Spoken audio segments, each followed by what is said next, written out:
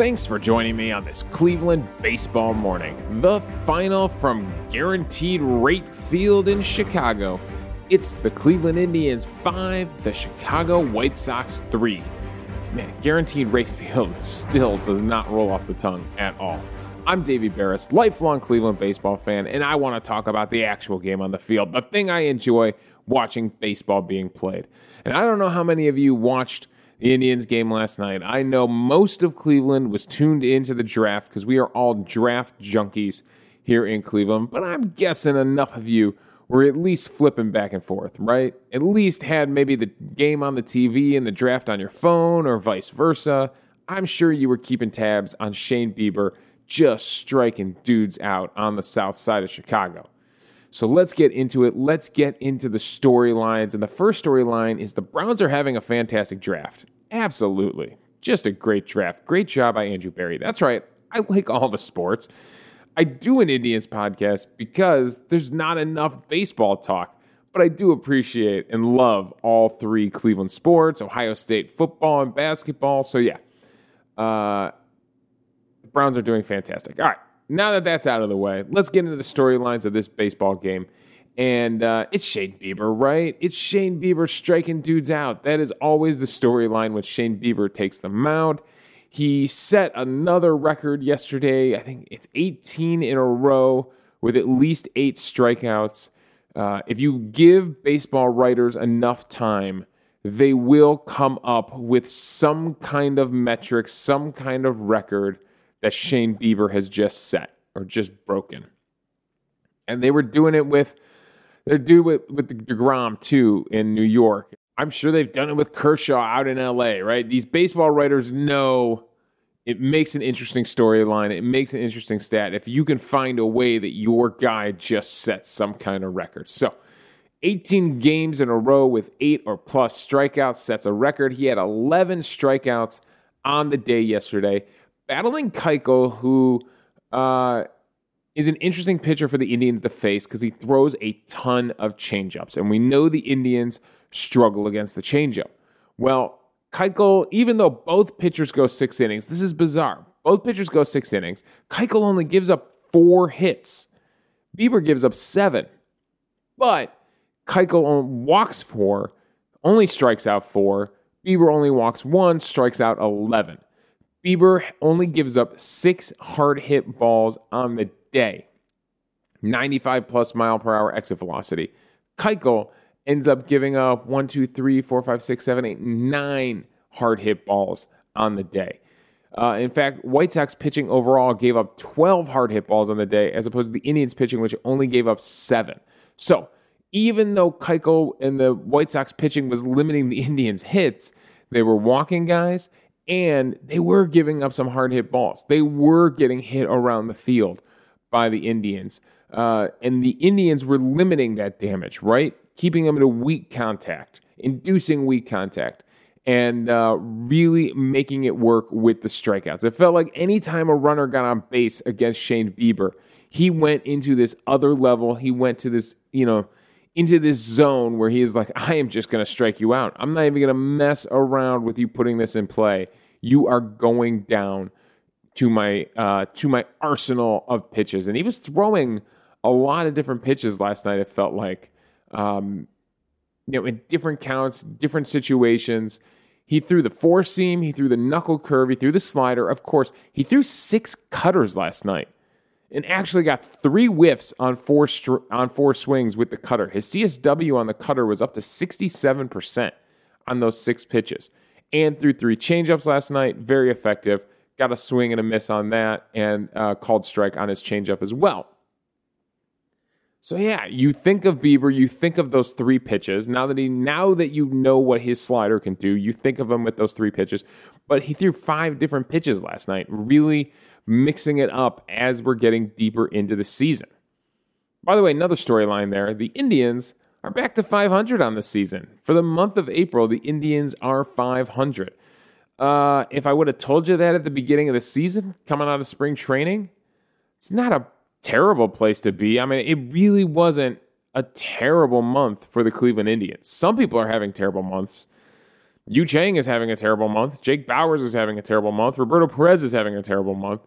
But overall, for the Indians, I got to say, 500, not a terrible month to start the season. We have seen much worse starts for the Cleveland Indians. And like Tom Hamilton will tell you, as the weather warms up, you never know what's going to happen here in Cleveland, right? The ball starts jumping out of Progressive Field. Anyways, that's a side storyline. The Indians are back to 500 to end the month. But back to Shane Bieber. Through 38 fastballs, 27 knuckle curves, 26 sliders. So really mixing it well. His CSW total on the day was 39%. The cutter and change are a little bit of outliers because he only threw them 6 and 3 times, respectively. The most effective pitch yesterday was the knuckle curve for him. He was at 44% CSW on that knuckle curve. Yeah, and Keuchel was throwing a lot of changeups, but he actually threw a ton of sinkers. He throws a pretty hard sinker. The pitch velocity maxes out at 89, averaged 87. So it kind of works like his fastball. He only threw one four-seam fastball yesterday. So the sinker kind of works like his fastball. And he got a lot of called strikes on it. The CSW for the fastball, the sinker was at 30%, but is mostly on called strikes. Only 3 whiffs on that sinker. In fact, only 7 whiffs total for Dallas Keuchel, as opposed to Shane Bieber, who had 19 whiffs from the White Sox hitters.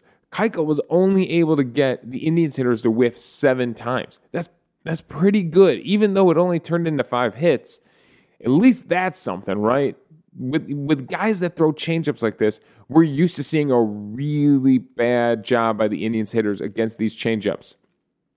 Only a 23% CSW, called strikes or whiffs, on that changeup. And he threw it 31 times. So that is pretty good by the Indians hitters. Now, we weren't making great contact against that changeup. Our average exit velocity against Keuchel's changeup was only 74%. The sinker, our average exit velocity was at 92%. 92 miles per hour. 74 miles per hour against the changeup. So, not great. Not great. We did great against his cutter and slider. Our average exit velocity against both of those were over 100. So it's not like we were getting great contact off the changeup, but at least we weren't whiffing on it like we have in the past. So that's nice to see. All right, so that is your pitching matchup. I also wanted to talk about the spray chart. The spray chart against Shane Bieber, because there were a decent amount of right-handed batters in the White Sox lineup. They don't stack the lineup like the Indians do, lefty, righty, depending on who they're facing. They got guys that play every day. And Tim Anderson is a righty. Abreu is a righty. Mercedes is a righty. Robert is a righty. Madrigal is a righty. And Madrigal, Robert, Mercedes, and Tim Anderson were the ones that were kind of doing damage for the White Sox yesterday. Moncada had a hit and Grandal had a hit, but they're both switch hitters. But the spray chart against Shane Bieber, he did not give up any pulled hits to any of these White Sox hitters. Tim Anderson and Madrigal both had to poke one to right field down the line. The rest were kind of all located in right center field.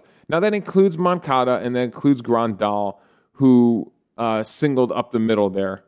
But Robert, his double away, had to swing for the opposite field. In fact, both of his hits, Tim Anderson, both of his hits had to go to the opposite field. The fact that Bieber not only was striking the guys out, but when they were getting hits off him, they really, really had to sit back. Nobody was able to jump and attack anything. I mean, there's not even a shot to the warning track here that went for a hit. Everything was kind of weak contact and weak hits. So not only was he striking guys out, but he's also keeping them off balance when they do decide to swing, when they do finally make contact with it. No pulled hits from any of these right-handed hitters. From these big boppers, Mercedes and Abreu, nothing down that left field, nothing in left field, nothing left of center. It's incredible. I think that is one of the most incredible images from yesterday's game. And he does give up the double to Robert, which was a diving attempt from Ahmed Rosario. And I've been waiting for this all season. I've been waiting since Ahmed Rosario got put into center field. I was like, okay, what's going to happen when he has to finally dive for a ball or slide for a ball or, leap at the wall? Are we going to see athleticism, or are we going to see a guy that looks really awkward out there? And that double by Robert into right center field was really, really bad from Ahmed Rosario last night. He takes a bad route to the ball.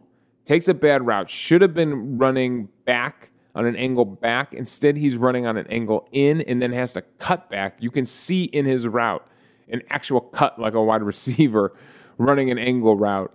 And then decides to dive at the last minute, flails his body at it, never had a chance to catch it. At that point, you just get behind the ball and knock it down. Just get behind it, use your body like a soccer goalie, knock it down, keep it in front of you, because it would have put runners at first and third instead of letting big old Mercedes come all the way around from first and score.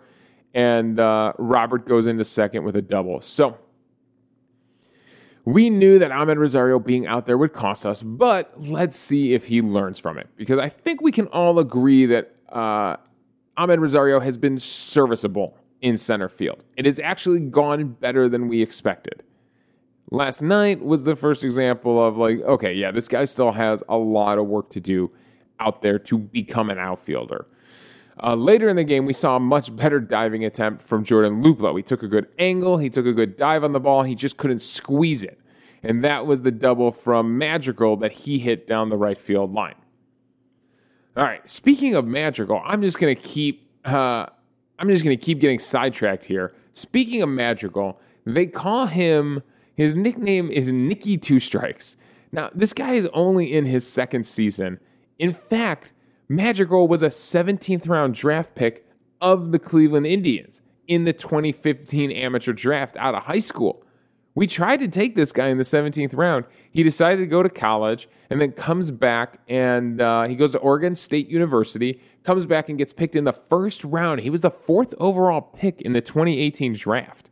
I don't remember that, but first round pick was Nick Madrigal. Little tiny second baseman Nick Madrigal. And this is why. The dude can hit.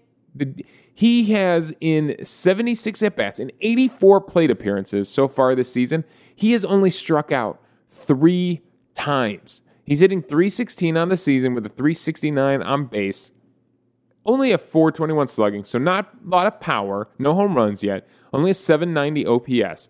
But a .316 batting average, only 3 strikeouts. Because here's what happens. You get 2 strikes on him, right? After an 0-2 count, he's hitting .364. After a 1-2 count, he's hitting .400. After a 2-2 count, he's hitting .462. If you have 2 strikes on him, he's hitting .355 with a .394 on base percentage overall. That is crazy. That is absolutely crazy.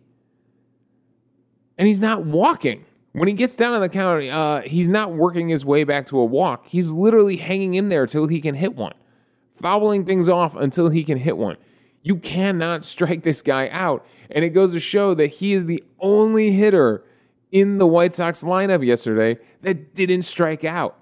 Adam Eaton struck out 3 times. Yasmani Grandal strikes out 3 times. Andrew Vaughn twice. Okay, Lurie Garcia pinch hit for him and didn't strike out. So technically Garcia and Madrigal, but that was 1 at-bat. Madrigal in 4 at-bats has 1 hit, the double, scores a run, does not strike out. So there you go. Nicky Two Strikes lives up to his name. You cannot strike. If Shane Bieber can't strike that guy out, I don't know who's going to. Only 3 on the season. All right, so that's Shane Bieber versus the White Sox. The other big storyline was the 3rd inning. And the Indians put together an honest-to-God rally, and you know how much I love honest-to-God rallies. Yu Chang strikes out to start the 3rd inning. Yu Chang did not have a good game. It's getting really bad, really, really bad for Yu Chang. His batting average is down to 150. His OPS is 390, which means he's not even walking. He's not even getting on base via the walk. It's getting really rough. His ground outs, everything else was a ground out for him yesterday, and they weren't even hard hit.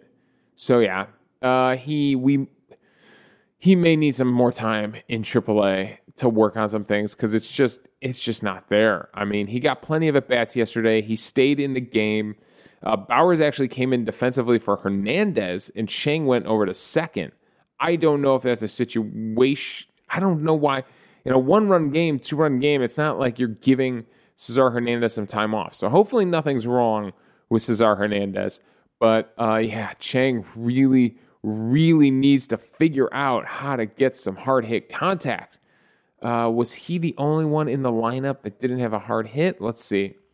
I think he had one ground out that was considered a hard hit. Yeah, one ground out. But the rest were pretty weak. I think if I remember looking at it, they were down around 60, in this 60 mile per hour range for those ground outs. All right, anyways, that's not the storyline. The storyline is the third inning because after he strikes out, Andres Gimenez singles into right field. Great hit by Andres Gimenez, 103.5 mile per hour exit velocity, expected batting average 840 on that single. All right, getting things going from the 9th spot in the order. Cesar Hernandez then walks behind him. I told you, Keuchel walked 4 guys on the day. Jordan Luplow then walks behind him. Luplow had 2 walks on the day. Even though he's not hitting right now, he is still getting on base, which is keeping his OPS sky high at 919. I mean, it's pretty hard to have a 919 OPS with only a 196 batting average. So he has cooled off a little bit, but still getting on base. Bases are now loaded for Jose Ramirez. Nowhere to put him. There's 1 out. Your only hope is a double play. Instead, he lines a shot up the middle, a grounder up the middle, 107.2 mile per hour exit velocity, though. It only had a 390 expected batting average, but when you hit it at 107 miles per hour, you are going to have a good chance of sneaking it through the infield, and that's exactly what he does. Singles up the middle, 2 runs come in to score. Luplow goes a third, runners on the corner, and the Indians have come back after Luis Roberts' double in the bottom of the 2nd inning, which gave them the lead. The Indians are able to come right back, answer, and now they're up 2-1.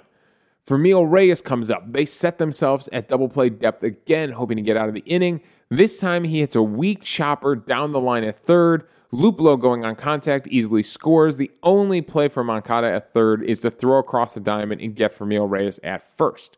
So, brings in another run. Fermío Reyes was not hitting the ball hard yesterday. His absurd home and away splits continue, but he got the job done here. And then Eddie Rosario comes up and singles up the middle. A beautiful line shot up the middle when they were fully shifted over for him to pull the ball. He pokes it up the middle, and I think he's talked about this, where when a guy's in scoring position, he's going to do whatever it takes to get that guy in. That's his approach, and it worked beautifully. Jose Ramirez comes in to score. 4-run inning for the Cleveland Indians in the 3rd.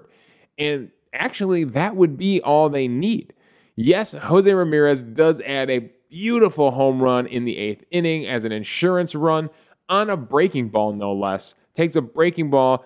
You know, they've been avoiding throwing him fastballs, and he's able to take a breaking ball there and, just crush one to right field. Beautiful home run. The expected batting average on his home run was only 280. What? The expected batting average was only 280, meaning if you take every ballpark across baseball and based on the launch angle and the exit velocity, it was only 96.2. So he didn't crush it, but he hit it with the right launch angle, 33-degree launch angle, and he's able to get it 356 feet over the fence for a home run. That's crazy. I did not expect that to be a 280 expected batting average on a home run. Anyways, back to that 3rd inning. The 4 runs in the 3rd would be all they need. The White Sox would try to answer back. Madrigal starts the inning with the double. That double down the line, you can't strike him out.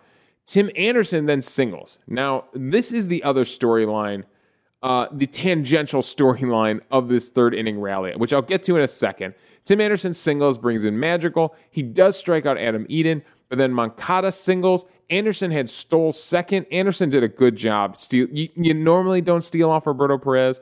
Anderson is that good that even he can steal off Roberto Perez. Roberto Perez was rushing his throws yesterday when Anderson was running. That shows you the respect that Roberto Perez has because he doesn't rush for many runners. Moncada singles and brings him in, but then he gets Jose Abreu to pop out and strikes out Yermin Mercedes to end the threat. So they do get 2 more back. It makes it a 4-3 game, keeps it a tight game, but 4 runs was all the Indians needed because the White Sox do not score again. All right, so I said Tim Anderson versus Shane Bieber was a tangential storyline, right? All right, so let's go to the matchup, and let's take a look at Tim Anderson versus Shane Bieber. Now, the first at-bat, he's attacking him with all fastballs. First pitch fastball, all high fastballs too. First pitch fastball, I'm not going to lie, is right down the pipe, and he fouls it off. Second fastball, he tries to go even higher, fouls it off again. Third fastball, throws it over his head. Was not going to chase that. I get what he's going here. He's trying to climb the ladder with fastballs. Can't get him to chase that high. Fourth fastball goes outside, paints it's off the plate. It's off the plate outside, and he swings through it for a swinging strike and for a swinging strikeout. So he climbs the ladder on fastballs, brings one back down, gets him to swing through it. It's a beautiful pitch that is just off the outside edge of the plate. Really nice pitch. But Tim Anderson was paying attention because the next time he comes up against Shane Bieber, this time with a man on, Shane Bieber misses with a slider to way high to start the at-bat. So maybe he, after he threw him all fastballs, he's like, okay, I'm going to come back with a slider. He's not going to be ready for that. But he completely misses with it and then comes back with a fastball in the exact same spot that he struck him out on.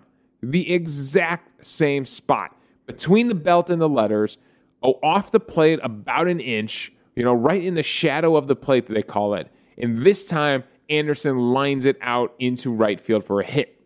He's seen it. He swung through it. He corrects his mistake. And this time, he's able to stay back on it enough and get the bat head out there, right? Get it out to the shadow of the plate and line it into right field for a hit. If you want to talk about storylines in a game, Anderson versus Bieber like that, knowing that fastball, recognizing that fastball, knowing what to do with that fastball. And in fact, the next time he comes up, Bieber doesn't mess around. He doesn't throw him a fastball. This time he attacks him with knuckle curves, but Tim Anderson again is ready for this. Tim Anderson, he lays off the first one in the dirt. The second one he throws in the zone. And this one he singles out to right field to Jordan Luplow. Again, sitting back, waiting to see what Shane Bieber is going to do and reacting at the plate. So that's a pretty cool battle between Shane Bieber and Tim Anderson yesterday, which I think Tim Anderson won. I mean, not many people can say that against Shane Bieber, but I think Tim Anderson, he goes 2 for 5 on the day, but he goes 2 for 3 versus Shane Bieber. I believe the next time Tim Anderson comes up, it is not against, it's against Brian Shaw. So, he was 2 for 3 on the day against Bieber. So he strikes him out to begin with, but then gives up 2 hits to him. So that is a fun matchup, a fun storyline within the game. All right, the final storyline, and wrapping up this podcast here, the final storyline is the bullpen, because the bullpen for the Indians came in and shut the door. And you might hate seeing Brian Shaw come out for the 7th inning in a 1-run game. But guess what? Brian Shaw has a 0.90 ERA on the season. He was able to dispose of the White Sox on 8 pitches, including a strikeout. 8 pitches to get through the 7th inning. That is beautiful to see. Karinchak comes in. He has to work a little harder, 17 pitches. He gets 2 strikeouts. Watching Karinchak and Mercedes battle for the White Sox was a hell of a matchup in the 8th inning. And then Emmanuel Clase, no strikeouts for him on 13 pitches, though. He's able to dispose of the White Sox in the 9th inning, throwing mostly his cutter. He does give up a hit, but is able to get out of it. I believe it's force out, ground out, ground out. So inducing weak contact with that cutter and getting out of the inning and getting the save and winning for the Cleveland Indians, getting the win for the Cleveland Indians. So this bullpen, Karinchak and Emmanuel Clase are on just an insane level right now. Both of them have 0 ERAs. And I think Karinchak is finally really getting into being into this 8th inning role. And Bryan Shaw is doing his thing in the 7th. You can't deny it. You can't deny the numbers. As much as you might hate Bryan Shaw, for whatever reason you hate Bryan Shaw, he is getting the job done this season. And we thought this role might go to Wittgren. We thought some other guys might have this role. We didn't know what Phil Maiden was going to be. We didn't know what Bryan Shaw was going to be. Oliver Perez has had that role in the past. Not with us, unfortunately, anymore. He had to get DFA'd, had to make room for him on the roster. But Bryan Shaw is absolutely getting it done. So, my MVP for the day, as great as Shane Bieber was with his 11 strikeouts, I really think this 3-headed monster in the bullpen right now of Shaw, Karinchak, and Clase is really, really impressive. So they are getting my MVP for the day. 3 innings, 1 hit, no runs, no walks, 3 strikeouts combined amongst them. Only 1 hard hit ball given up, and that wasn't even the hit. That was a hard hit out that Bryan Shaw gave up. So yeah, the bullpen gets MVP for the day. All right, that's all my thoughts. Thanks for joining me on this Cleveland baseball morning. We'll be back tomorrow. McKenzie is going to get the start tomorrow. They still have not announced who's starting on Sunday. I am guessing that's going to be Plesac, right? It would be Plesac's turn in the rotation. And then Savali could start the series Monday in Kansas City. And then I believe it's going to be Sam Hentges is going to go in Logan Allen's spot in the rotation. So the 5th starter spot, maybe it's the 4th starter spot. Yeah, because they're coming after Savali. The 4th starter is going to go to Sam Hentges first. They were trying to keep him stretched out. So we'll see how many pitches he goes, 50, 60 pitches. Will he get up to 80, which is what they were hoping for? I don't know in his first start. So it might only be 3 or 4 innings from Hentges, but he is going to get that start eventually when they decide to use him. I don't think they would use him on Sunday. In theory, they could and just give Plesac and Savali extra rest. That'll be interesting to see. They have not announced the starter for Sunday, so clearly they're debating something. But yeah, it's going to be McKenzie going tomorrow against Lance Lynn. We're getting the best of the White Sox starters this weekend. We beat Keuchel. Now we got to face Lance Lynn, and then we got to face Giolito, who's actually struggling on Sunday. So that's it. That's this game. Let's wrap it up. You can find me on Twitter at Davey Barris. You can email the show at clevelandbaseballmornings@gmail.com. Let me know your thoughts on the game, and we'll discuss them on the show. Also, I'm hosting this podcast on Anchor, so if you go to anchor.fm/Cleveland Baseball Mornings, you can leave a voicemail for the show. We'll play them back on the air, respond to your thoughts, and we'll have a fun conversation amongst the fans about baseball. So thanks again for joining me on this Cleveland Baseball Morning.